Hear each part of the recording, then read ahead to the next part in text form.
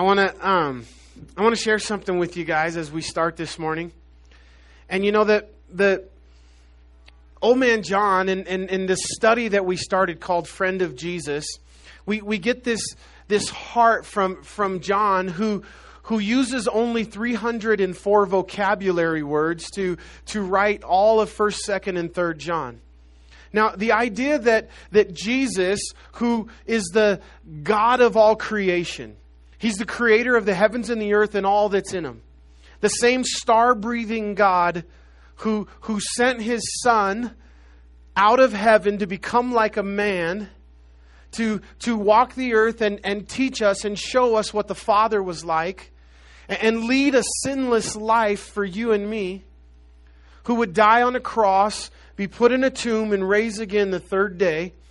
And that if we receive and believe upon Jesus Christ and the work that He did, that we will have eternal life. This same Jesus, who the Bible says kenosis, or the word means He emptied Himself. He became like you and I. He humbled Himself.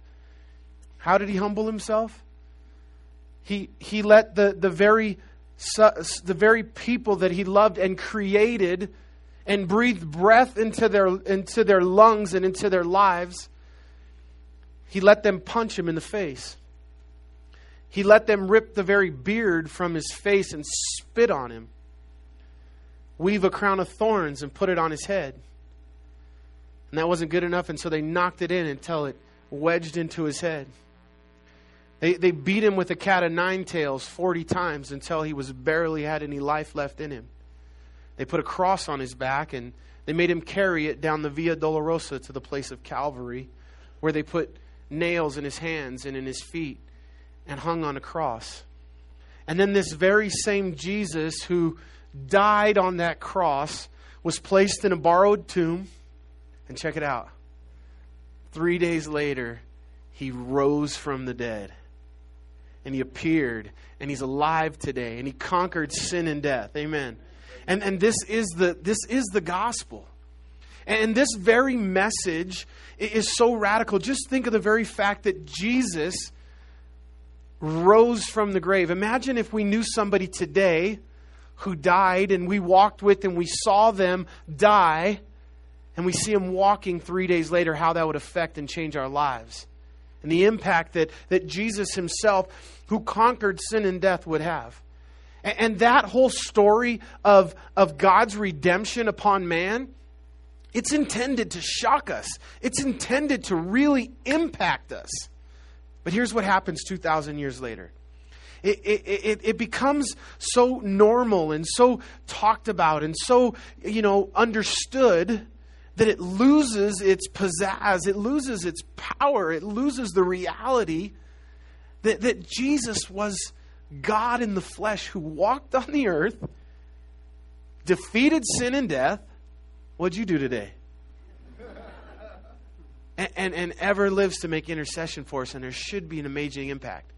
Now, that is to say this. Old man John, the writer of the book that we're studying this morning, he's 100 years old. He's been a Christian for 80 years. He was the best friend of Jesus here on the earth. He wrote already the book of Revelation and the Gospel of John. This guy wrote the 7 I am statements of Jesus. He was given the revelation of the end of the world, the millennial of eternity. He was given prophecies that are yet future, very detailed of how the 7-year tribulation period would go. He comes back now and he's in Ephesus. And then he writes 1st, 2nd, and 3rd John at the end of his life. Now, if there was one person in the planet who could really go over your head and dazzle you with some deep theological understanding and revelation, it would be John. The Apostle Paul, right, would probably be another one. And John, rather than do that, what does he do? He gives us this most simple message late in life. He doesn't need you to come join his church, or he doesn't care if you like him or not. He loves you. He loves Jesus. And he writes, and in 3 letters, he uses very limited vocabulary. He's very redundant, repeats himself over and over again. And what does he think is important to share with us? The guy that's the closest to Jesus ever here on the earth, the guy who's walked with Jesus for 80 years and is now Old Man John, you know what he wants to give us? The gospel. That's what he thinks is important. It is the gospel of Jesus Christ. Is the simple message and the theme of 1 John is to love one another and to love God. Love God, love one another. Love God, love one another. Look across the aisles. That's who God calls you to love and to know. And then look up and God calls you to love Him. Amen? Thank you for standing with me. Apologize if you may sit, please, seriously. You're like, hey, what are we playing? Simon Says? Somebody's like, no, you didn't say Simon Says. I'm not sitting. If you have your Bibles, please open them up to 1 John. Super excited about this new series that we started 3 weeks ago called Friend of John.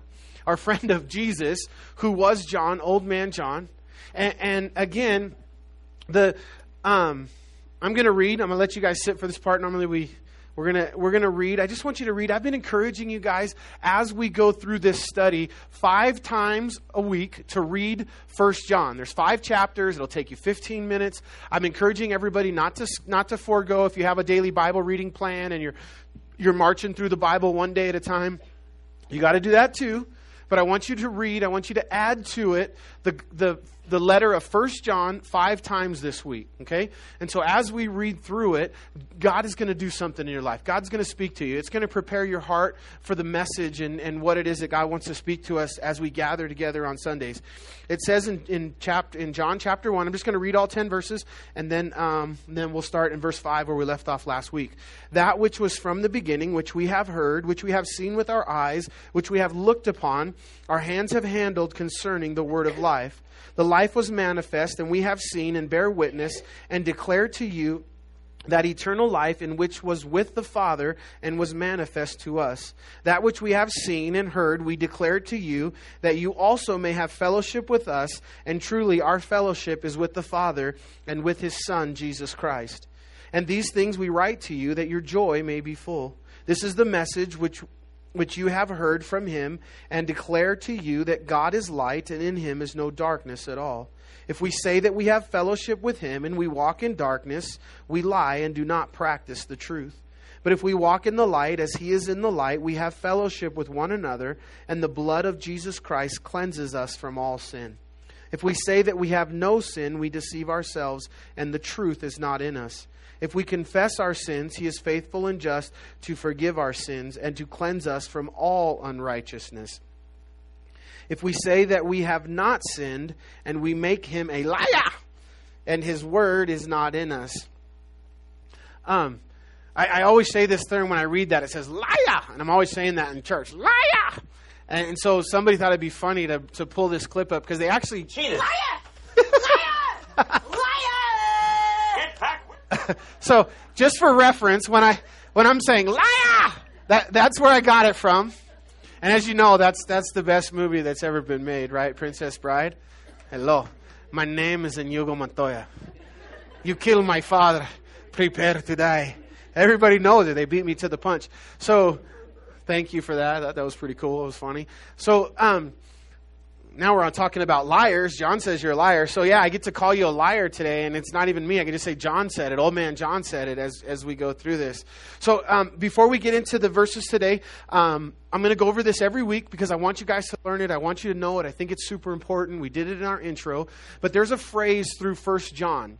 And again, the heart of what I'm trying to share with you and what we're trying to pull out of 1 John is, what did Old Man John, if Old Man John is your grandpa, if he's your partner, and he has something that he learned in his relationship, in his walk with Jesus, that he wanted to communicate with you. And again, John, and again, most scholars believe that 1st, 2nd, and 3rd John were the last books written in the Bible. And we know John wrote them, and he wrote the book of Revelation, and he wrote it after he got back from exile.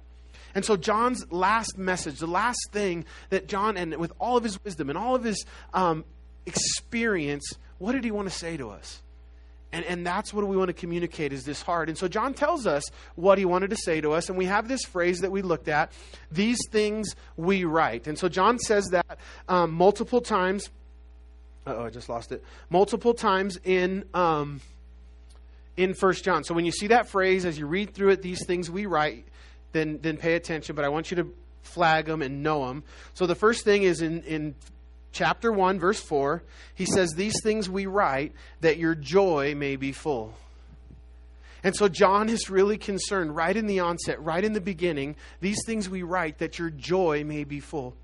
You know, one of the things we found in Jesus is that Jesus, in the last 48 hours of his life, read it, John 14, 15, 16, 17, 10 chapters that chronicle a 72-hour period of Jesus' life.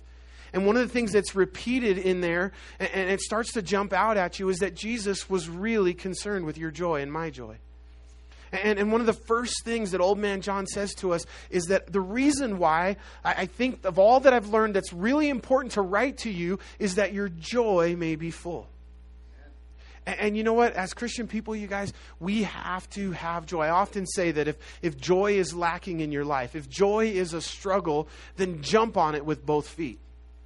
Now, not to play the hypocrite, I just want to be honest about, I went to this funeral service at another church, and another pastor and a friend that I knew had passed away, and I was in another place, and the pastor got up, and he was going to try to encourage everybody, as you do in funerals, and have some word of hope and encouragement. And he got up and he said, life is hard,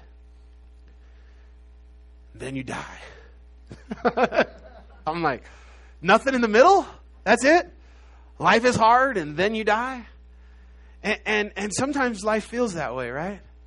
And the reality is he's probably true on the bookends. Life is hard.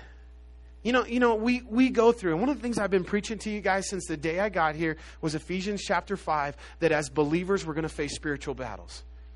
The Bible says, and we don't like to underline these promises in the Word, but the Bible is really clear. If you call yourself a Christ follower, if you're a Christian, if you're a believer, you will suffer persecution and tribulation. You will have struggles. James said, hey, don't count it, don't think it all strange when you fall into various trials. Count it all joy when you fall into various trials. But the reality is, Lydia and I have been going through some stuff the last couple of weeks that it just, and it's nothing new. And I don't want to appear as I'm whining, but I'm just telling you the reality of, life. And coming from a pastor, I think there's different levels of stuff we go through, but we all are going to go through attacks. And you guys are experiencing them. You guys tell me what you're going through. I know what you're going through. It's hard stuff, and it just feels, right? Doesn't it feel sometimes like we're just getting beat up? And we're just facing these battles, these spiritual fights all the time. And for Lydia and I, she's getting ready to teach a women's retreat. 350 ladies signed up. And God's doing good stuff in our church. And whenever that happens, we're always going to face attacks. And I'd like to tell you, hey, you just got to weather this one and it'll get better. It'll go away. But fortunately, that's not true. They just keep coming because the Bible promises that we're going to face trials and tribulations. And so, I'm telling Lydia, the other day, I'm like, I don't want to play the hypocrite. I'm struggling with joy. And how can I go and encourage joy and teach joy and tell people joy when I'm having a hard time myself through these trials and tribulations, finding joy, And the Bible says that you could find joy in knowing that your name is written in the Lamb's book of life. And there is this difference between happiness and joy that the Bible describes. And joy is deeper. It's deeper than happiness. It's something that comes in our relationship with God. And it's something that, the reality is Christians, we do deal with things, with death and with circumstances, with more grace, because we do have a hope and a courage. And here's the reality, because I don't want to be that life is hard and then you die guy. That's not me. That's not my heart at all. And Jesus was really concerned with your joy. And John, old man John, he starts his letter by saying, hey, I'm writing this so that we as Christian people will have joy. And so it's something that we do have to fight for. It's something that we can't lose hope on. It's such an attack of the enemy to attack our joy. And you have to find joy. You know what? One of the things is the Bible says that you're a light to the rest of the world. And the reality is, if the world looks at you and they see no joy in your life, no victory, why in the world would they want to be a Christian? Why in the world would they want to serve the God that you serve? And so what do? We just fake it? Like cotton candy? All fluffy but no substance, just that's what we do. We just fake it all the time. And I think there's some wisdom in faking it till you make it sometimes. I say oftentimes, give everybody else the sunshine and give Jesus the rest. And there does need to be, you don't want to be that guy, right? And every time I come up to you, how you doing? Tired, terrible, my bunions hurt. Like, I don't want to know about your bunions. Not really. I didn't really want to know all that. And seriously, if your bunions hurt and you want to tell me that, no problem. I'll sympathize with you. I'll love on you. I'll pray for you. But if every time I talk to you, every time somebody comes around you, you're just, poor is me, woe is me, it gets old, right? And that's just the reality of life. Sometimes you just got to smile and say, hey, everything's wonderful. Not that you can't confess, not that you can't be real. We got to be real. But this idea of joy in the Lord, it's super important. God really concerned with it. He loves you a lot. He wants you to have that and experience that joy. And as Christian people, we got to find it. We got to work on it. We got to fight for it. We're going to fight forever and ever and ever and ever, right? We're just going to keep fighting. It's just going to keep a battle. And we don't ever want to enter this battle called Christian living that we're in, thinking that, oh man, this one's just today and tomorrow everything's going to get better. Devil's never going to come back. Struggles are never going to happen. They are all the way. So God wants us to have that joy. And so we got to find it. And just like you guys, hopefully I was just being honest and real that, joy is something that I can struggle with from time to time. And joy is something that I know, though, intellectually, that I have to have, I have to want, I have to work, I have to seek Jesus for it. And then the reality is, if the Word of God is true, God will give us joy. And God does give us so much joy. I have so much to be thankful for, so much joy in our lives in so many areas, and yet we're going to continue to fight. So stay in the battle, keep fighting. Book of 1 John will help, because the purpose of it is so that you will have joy. And so if you're struggling with your joy, get in this project that I gave you and start reading 1 John 5 times this week and let John speak to us in this area. The second thing, I'm going to go through this list fast so you guys know them, but the second thing is that you might not sin. So he says, these things we write, that your joy may be full. Chapter 1, verse 4. Chapter 2, verse 1. These things we write, that you may not sin, or that you sin not. So John is going to come up with a plan. He's going to write things in these letters that are going to help us with our sin problem. Number 3, he says, these things we write to you, that you be not deceived. Super important. That he doesn't want deception to creep into our lives, into our theology, into our Christianity. That he's writing so that we're not deceived by those things. In chapter 5, in verse 13, that you have eternal life. And that one's huge, especially in our community. It's important in any community, but the reality is that John gives us and tells us that we can know we're saved. Now, I think if we walked around, without any kind of substance, without any kind of proof, and we said, yeah, we're going to heaven. We're saved. We're going to be in streets of gold. We're going to be cruising on the Crystal Sea and hanging out with Jesus and whoever else is in heaven that's really cool that we didn't get to hang out with because we weren't cool enough here on the world. And that's what we're going to do in heaven. But, the world might say, well, what is your proof of that? And if we don't really have anything better than just, well, because I'm a Christian or whatever. But check it out. You have here, and we have in the Word of God, John, who clears something up for us as Christian people, that you can know that you know that you know that you know you're saved. It's not a matter of arrogance. It's not a matter of you being conceited or haughty or anything else. It's a confidence and it's a faith in believing what the Word of God says. And John here says, you know that you know that you know. Why is that important? Because if I live and I operate in a works-based religion and there's isms and schisms by the truckload out there, I have to go through life hoping that I did enough, that I earned enough, that I pleased God enough to go to heaven. And on my deathbed, the best I can do on my deathbed is hope that I did enough to go to heaven. I've had the pleasure, displeasure, opportunity, I don't know which one it was, to be at the deathbed of a religious person when they died. They happened to be a part of the Jehovah's Witness religion. And they were fearful. And there was no peace. And they were afraid. They were afraid because what they've been taught their whole lives is they have to earn enough and do enough and work and earn their way into heaven, and they just weren't sure if they did enough. They almost wanted to get up and just go do some more just to be sure. But yet John says for us, not just for us, but for anyone who believes, that you can know that you know that you know that you're saved. So once we solve that, your name is written in the Lamb's Book of Life. If you've received Jesus in your heart, you've admitted you're a sinner, you need a Savior, and asked Jesus to forgive you of your sins, you can know that you know that you know you can be saved. And that's why John writes. Amen? All right, let's go to verse number 5. We're going to start. We covered 4 verses last week. We're going to finish chapter 1 today. Next week, we're going to dive into chapter 2 and get 4 more verses done. We are going to take our time going through here, not too much time, maybe half a chapter a week. But verse number 5 says that this is the message which we have heard from him and declare to you that God is light and in him is no darkness at all. I did like a screech right here. I'm going through this and I'm like, friend of Jesus, love God, love one another, love, love, love. The word love is so redundant. You read love one another as you're reading through 1 John and you stop and you go back. You're like, didn't I just read that? Maybe I've like you do that thing when you're reading, how you read the same line a couple times. So you check to make sure, no, I didn't do that. It's here and it's here and it's here. And it's so redundant. And the theme of 1 John is, it's a question. It's a 4-letter word, starts with L. The theme of John is love. We all know that. That's the simplicity of 1 John. And I'm like, I hit the brakes because I'm like, why then? If the message of 1 John is love, why does he kick this thing off with light? Why doesn't he come right out with love?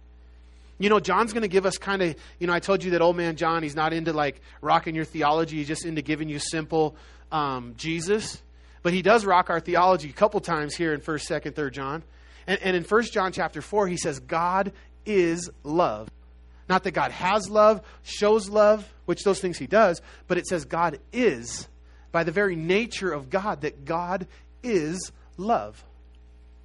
And so, but he waits until chapter 4 to do that. And what is old man John's heart for us, you guys? That we have a friendship, a relationship with Jesus like he did, right? And so then why does he kick it off with light instead of love? And so I really didn't have an answer to that question till this morning about 4 a.m. Hey. No, but I think it's really cool that I want you to look at something now. I want you to get out your highlighter, get out your pen, and I'm going to try to answer that question. I'm going to talk for a little bit, okay? But don't let me, because I'm kind of ADD and I'll forget. We'll go on a rabbit trail and I won't come back. But don't let me forget to get back to this. The question I'm asking is, why did John kick this thing off with light when the book is about love? Okay, that's what we're trying to solve. So let's go down to verse number 7. Got your highlighters out?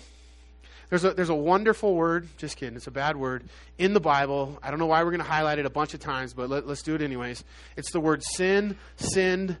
And so we're seeing, look at what verse number 7. At the end of verse 7, there's the word sin. You guys count them for me. That's 1. And then in the middle of verse 8, we have the word sin, right? You guys are underlining them? In verse number 9, we have the word sins and sins twice, right? Verse number 10, we have the word sinned. And then we go on to chapter 2, verse 1, we have the word sin twice in verse 1. And then in verse number 2 of chapter 2, we have the word sin again, right? 1, 2, 3, 4, 5, 6, 7, 8. 8 times in those 5 verses. And as you guys know, you look at your chapter break right there in verse 2, right? So actually the first 2 verses of John chapter 2, they go with the thought in chapter 1. They more connect to what John is saying at the end of chapter 1. And as we know, the Word of God is God-breathed. Every word is inspired by God. But the chapter breaks and the verse breaks, those were put in later by men so that we could organize our Bible. So they're not necessarily the end of every thought. Like chapter 1 is the end of this paragraph, this thought. The writer puts his pen down. He goes away for a week. He comes back. He's in a new groove and he picks up chapter 2. That's kind of how we think. But that's not really the way the Bible lays out. And sometimes that's true. Sometimes the chapter breaks are in great places. They finish the thought. We start another one. Here, it doesn't. John just kept writing. They put it 2, but it's the same idea into the first 2 verses of chapter 2.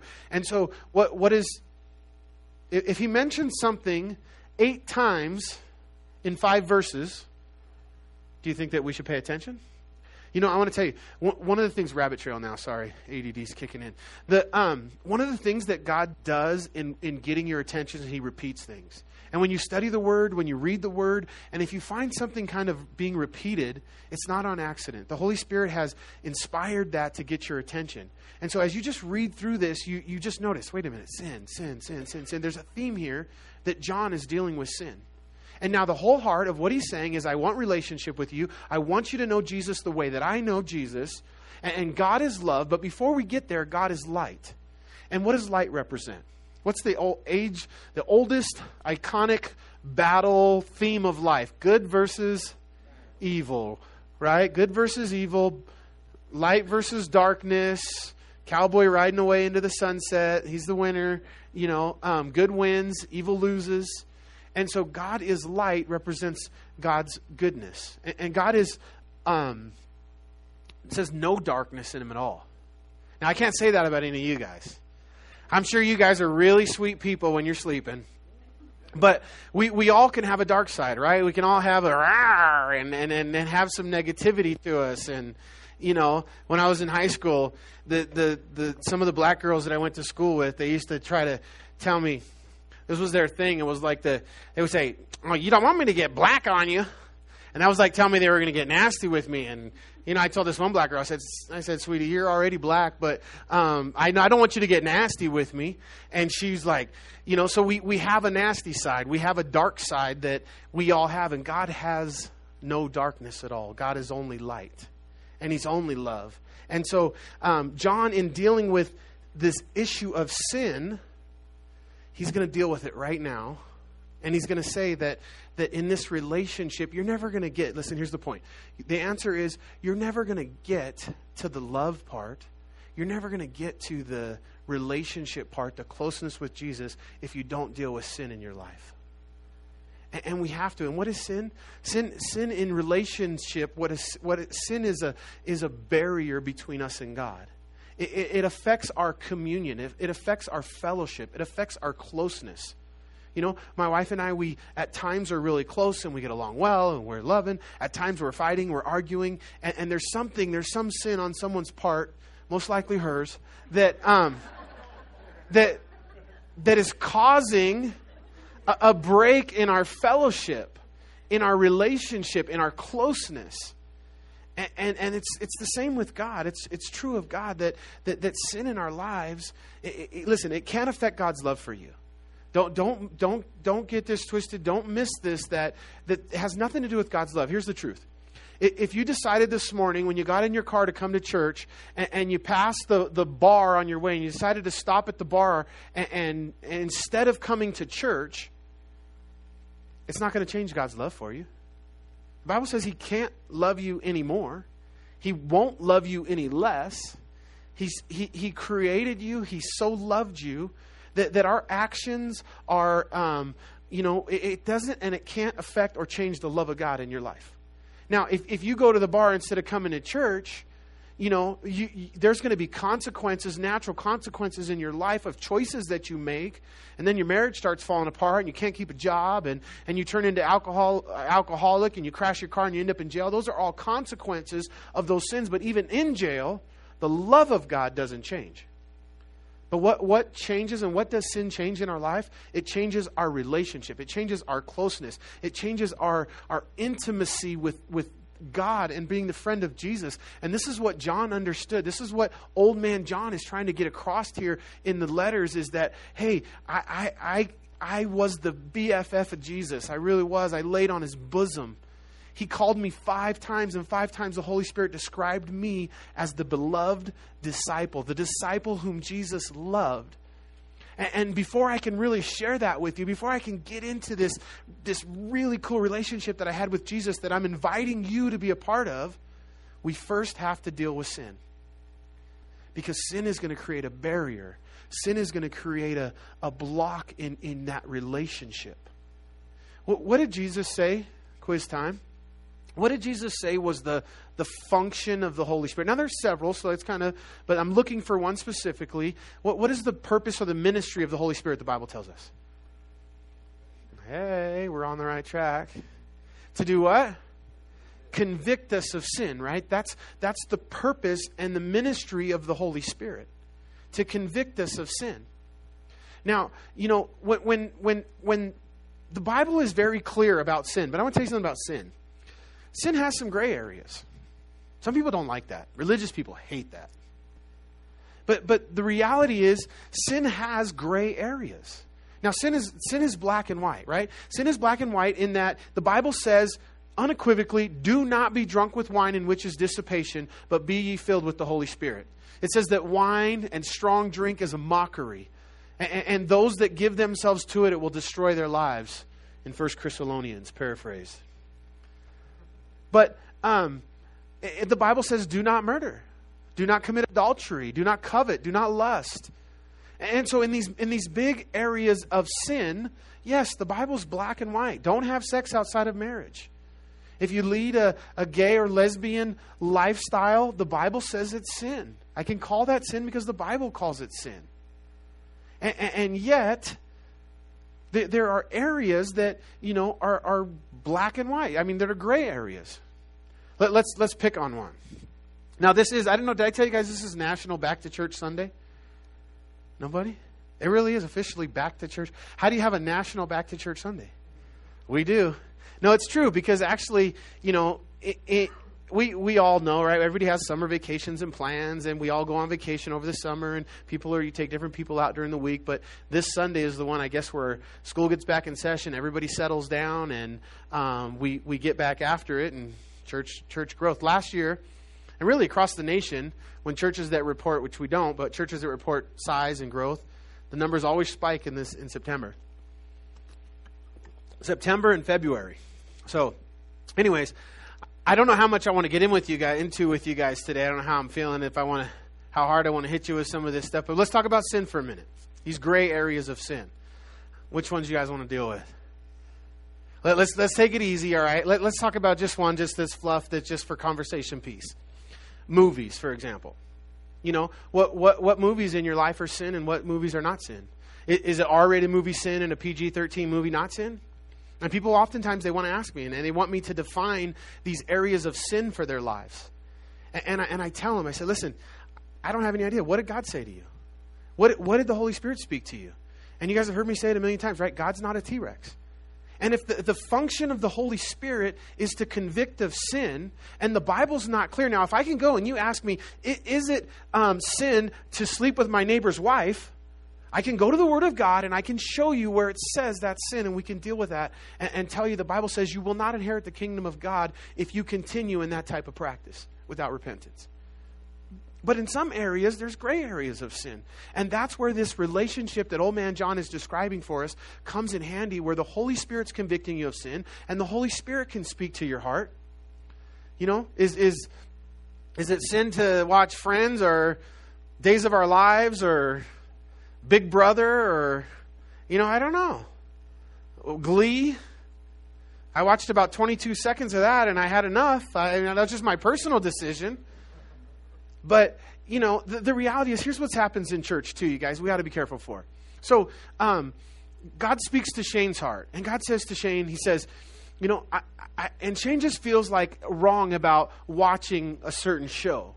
And God spoke to him. I don't want you to watch it. It's garbage. It's garbage in, garbage out. I don't want that a part of your life. Let's not do that. So Shane says, cool, Lord, God can speak to me. God's not a T-Rex. He speaks to Shane's heart. This area is sin. But he doesn't speak to Brian about that same sin. And Brian watches that show that Shane no longer watches because the Holy Spirit convicted him of sin. Convicted him in his personal life. And legalism and self-righteousness creeps in then when Shane goes over to Brian and says, hey, I can't believe you watch that trash. I would never watch that. That is sin. And I'm a Christian. And then Brian might say, hey, Shane, can you show me in the Bible where it says that's sin to watch Days of Our Lives or whatever shows Brian likes to watch? Soap operas he watches during the day. And again, and then what happens, right, in a situation? Now Shane's like, he's better than the rest of us because he doesn't watch that trash and we do. And then he becomes self-righteous. And I'll tell you what self-righteousness is. Self-righteousness is a mask for sin every time. I've never once met a self-righteous Christian who's better than everybody else and just, always has this air of righteousness that's looking down their nose at everybody else, that some major sin hasn't been exposed in their life at some point. And so in the area of sin, it's a matter of relationship is what I'm telling you. Now, again, we have black and white stuff. Everybody can just, right, they're wrong. But as the Holy Spirit leads us, and here's the other thing. If we came down, and as a church, we came down and we started making rules that we believed were sin in the life of a believer, in the life of a Christ follower, and if God really just hasn't spoke that to you, and you're like, how could that be sin? I don't have any problem with it. Like, I'm cool watching that show. And again, don't get the whole show thing, too involved in this analogy, because it's just one example of areas of life, And so I'm cool watching that show. I'm cool doing this, or I'm cool with that behavior or that conversation, or and God hasn't really spoken it to me, and I can't find it anywhere in the Bible where it's clear on that. Then you're not going to, if the Holy Spirit hasn't put that conviction on you, it's not going to be true. It's not going to have legs. It's not really going to motivate you, right? Amen? Amen. So this is the summary of what I just said. There are black and white sins that the Bible lays out. There are gray area sins and I trust that you connect with Jesus, you seek Jesus, you read His Word, and then when God does speak to you about an area of your life that He wants to see removed or changed, that you change that area of your life. You start working on that area of your life. And you ask God to help you with that so you don't continue in it. And so that sin creates a separation, and that's why John deals with it first. And verse 6, he says, if we say that we have fellowship with Him and walk in darkness, we lie. We're going to show that clip every time I say lie. Don't do it. Cheated. Liar! Liar! Liar!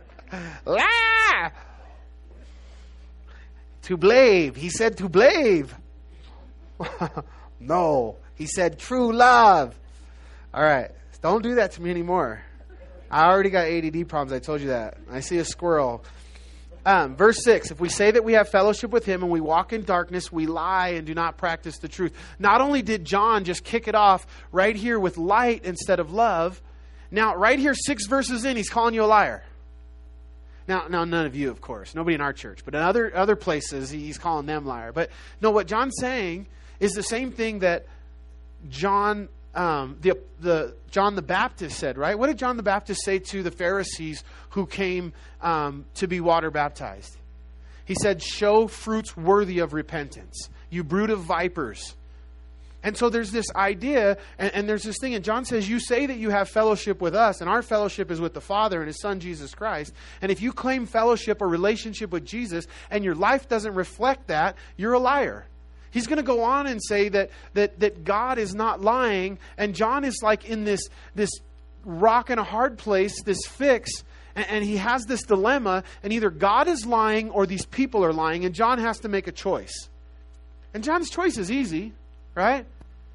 Is God lying or are the people lying? The people are lying, and that's what John is saying.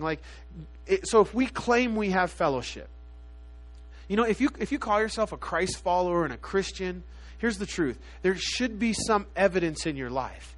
It's going to affect your life somewhere. Your people are going to be able to see it.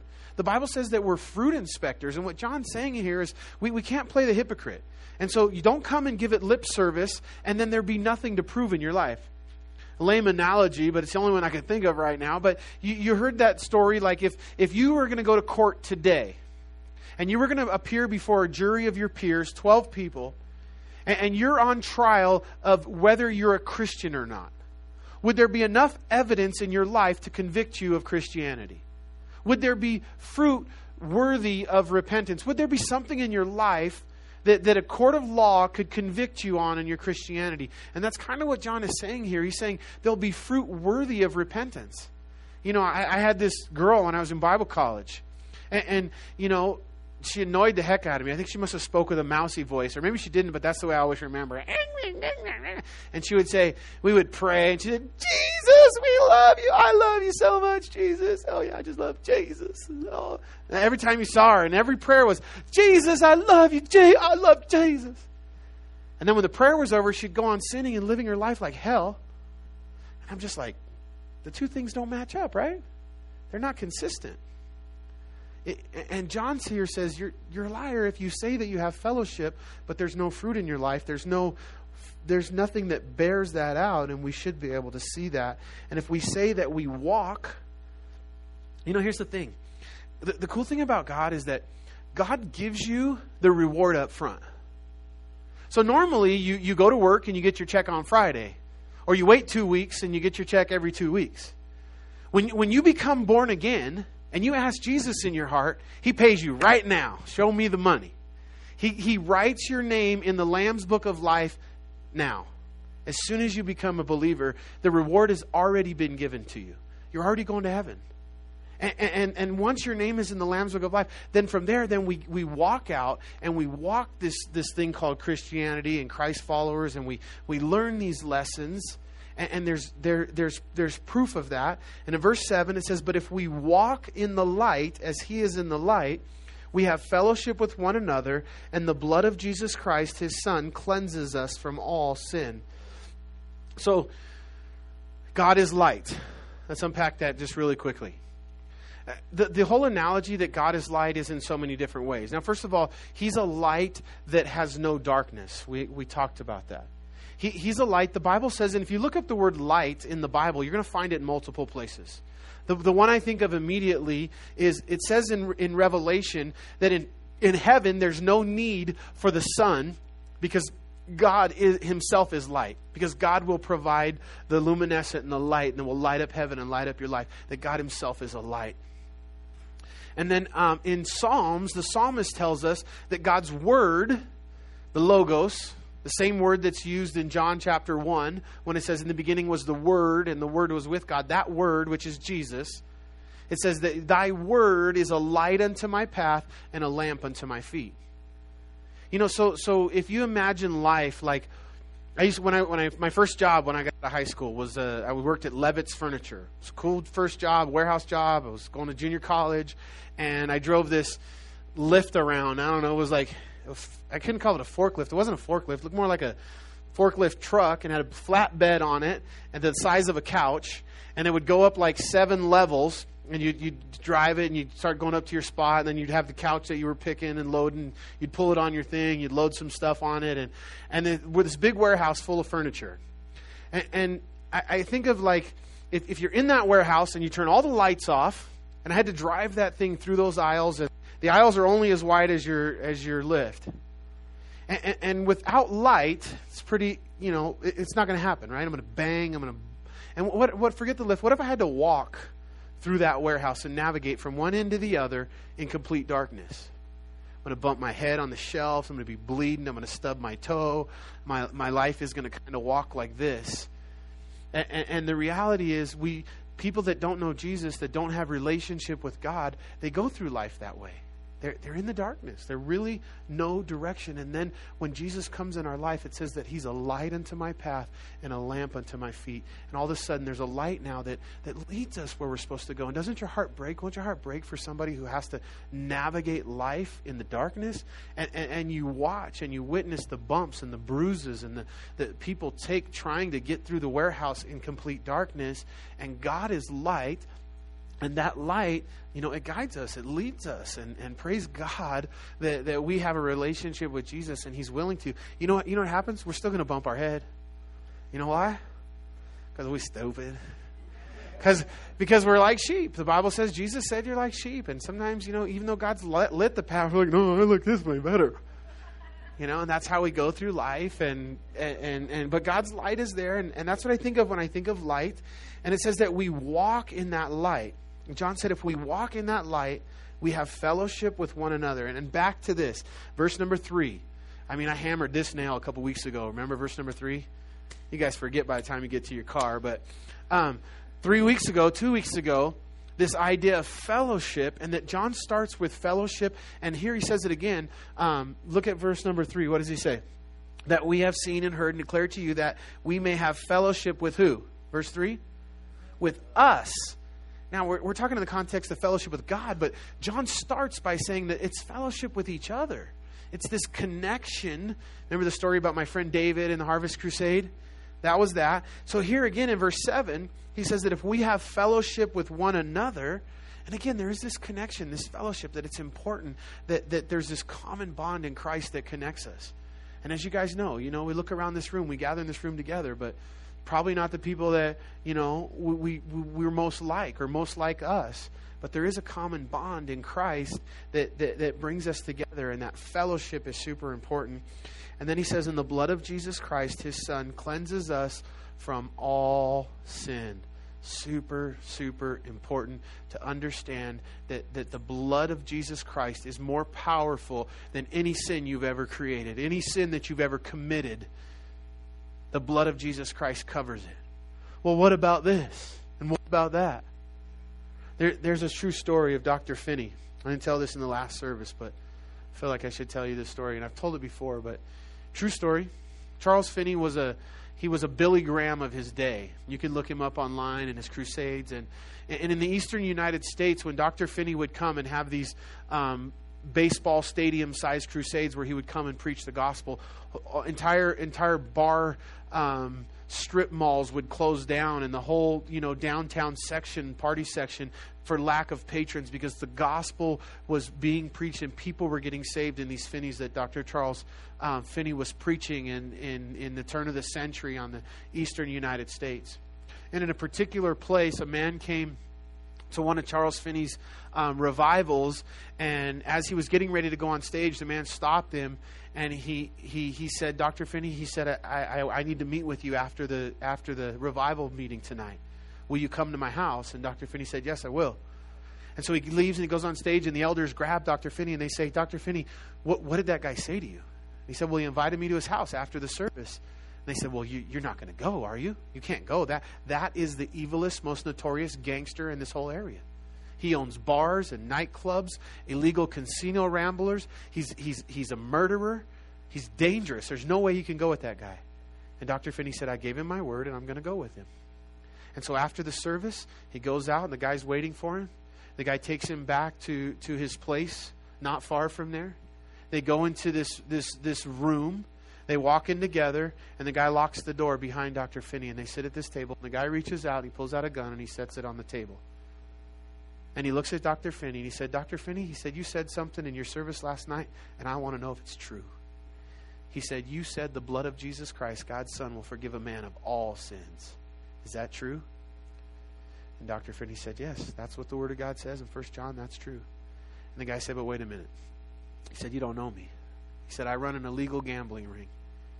And he said, many times men will come in here and they'll spend their last dollar and I'll throw them out on their ear. Can God forgive a man like that? And Dr. Finney said, the blood of Jesus Christ, God's Son, can forgive a man of all sins. And the guy said, wait, that's not all. He said, wives come in here and beg me not to sell their husband booze anymore. And I take their last dollar and I throw them out on their ear. Can God forgive a man like that? And Dr. Finney said, the blood of Jesus Christ, God's Son, forgives a man of all sins. And he said, wait, that's not all. See that gun right there? He said, that gun's committed murder, or have used that gun to commit murder, and people have died because of that gun, or with that gun.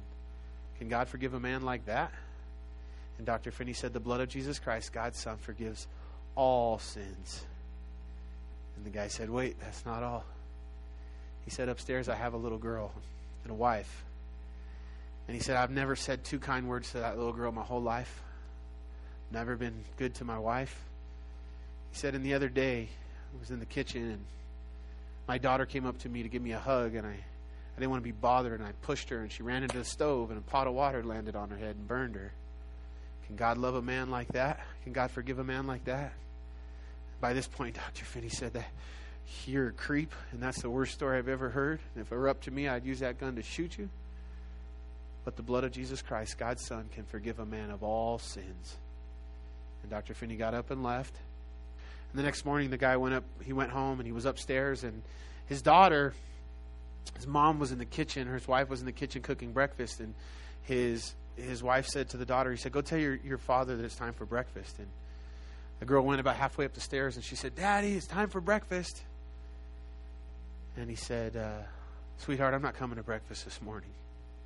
And she went back downstairs, and she told her mom, she said, Mom, Dad said that he's not coming to breakfast this morning, and he called me sweetheart. And the mom's like, no way, you misheard him. Go tell him again. So she runs upstairs, and She goes into his room and she says, Dad, it's time for breakfast. And he takes her for the first time and he puts her in a lap and he says, I heard something. And last night I found out that it's true.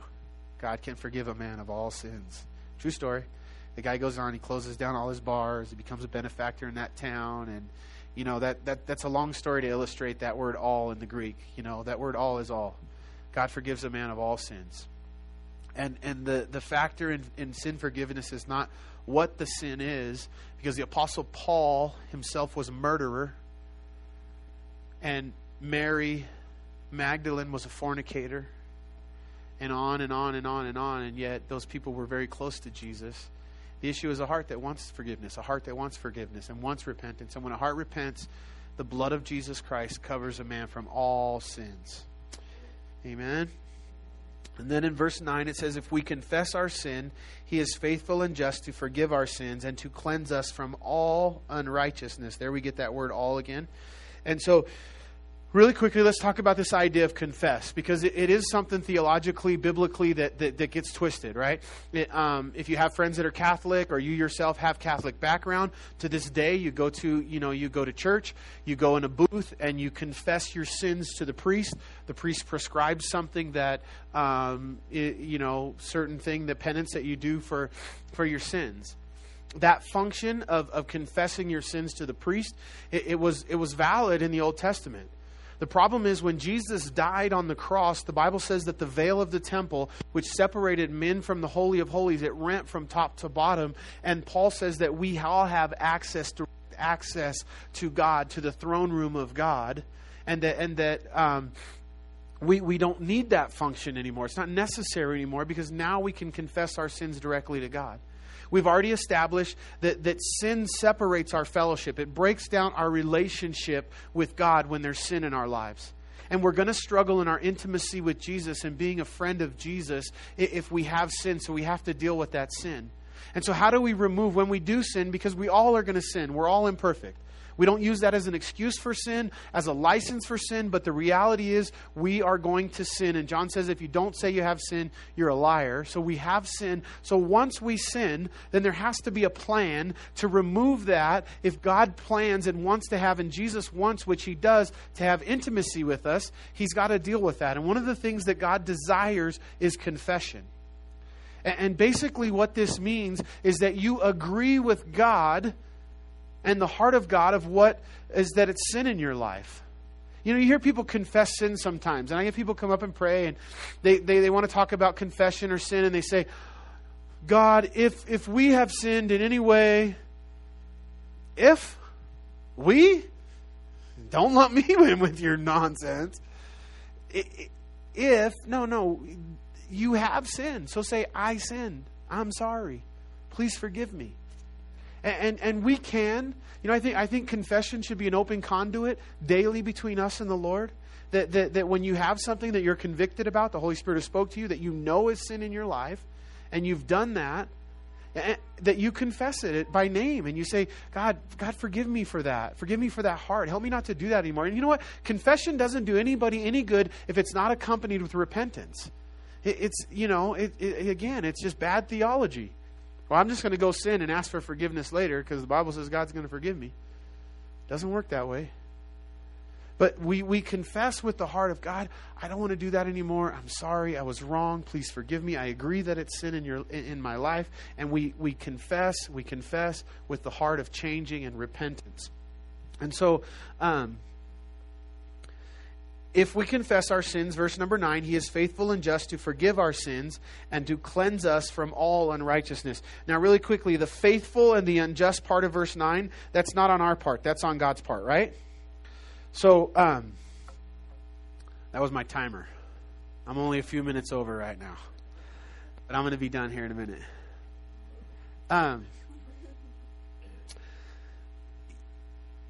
Something that you have to understand and believe by faith, okay?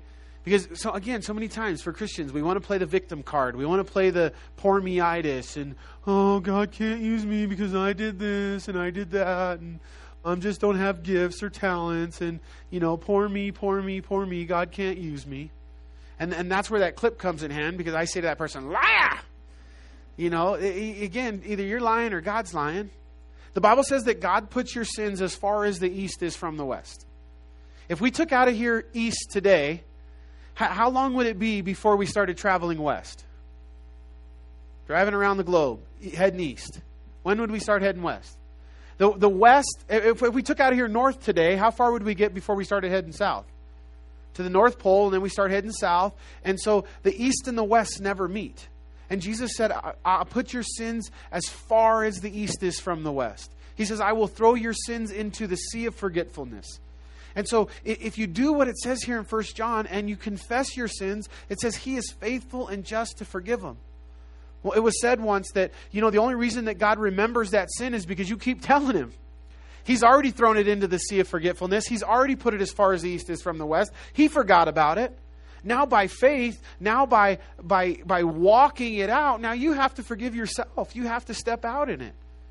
But we don't want to do that. We'd rather go, oh no, poor me. I can't be used by God. I'm just not. Shut up. You stupid. No, it does. We got to get rid of that victim card. We got to get rid of that idea and believe exactly what it says here. And how do you know it's true? Because God said it. He's forgiven you. He calls you to walk in that forgiveness and walk it out. Verse number 10 says, if we say that we have not sinned, we make him a liar, and his word is not in us. Why do you think it's important here at the end of... and actually, that's not where chapter 1 really should end, I don't think, or the thought anyways. We get into the next 2 verses. We'll do them next week. But the idea that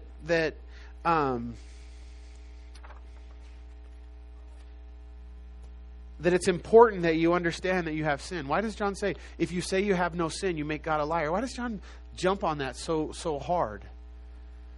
Does he want to shame you? Does he want to embarrass you because you're a sinner? Who in here is a sinner?